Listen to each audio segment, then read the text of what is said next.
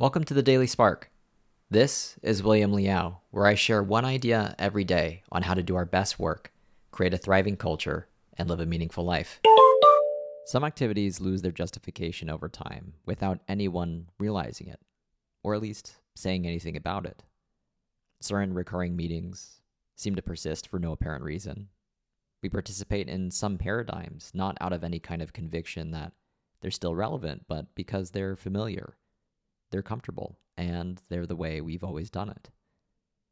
Without a compelling reason or interruption, routine tends to triumph. If there's no apparent breakage, then there's no apparent need for repair. The impetus for a better way of doing things, therefore, starts with the realization that the way you, your team, or your organization has done something no longer makes sense or is no longer ideal.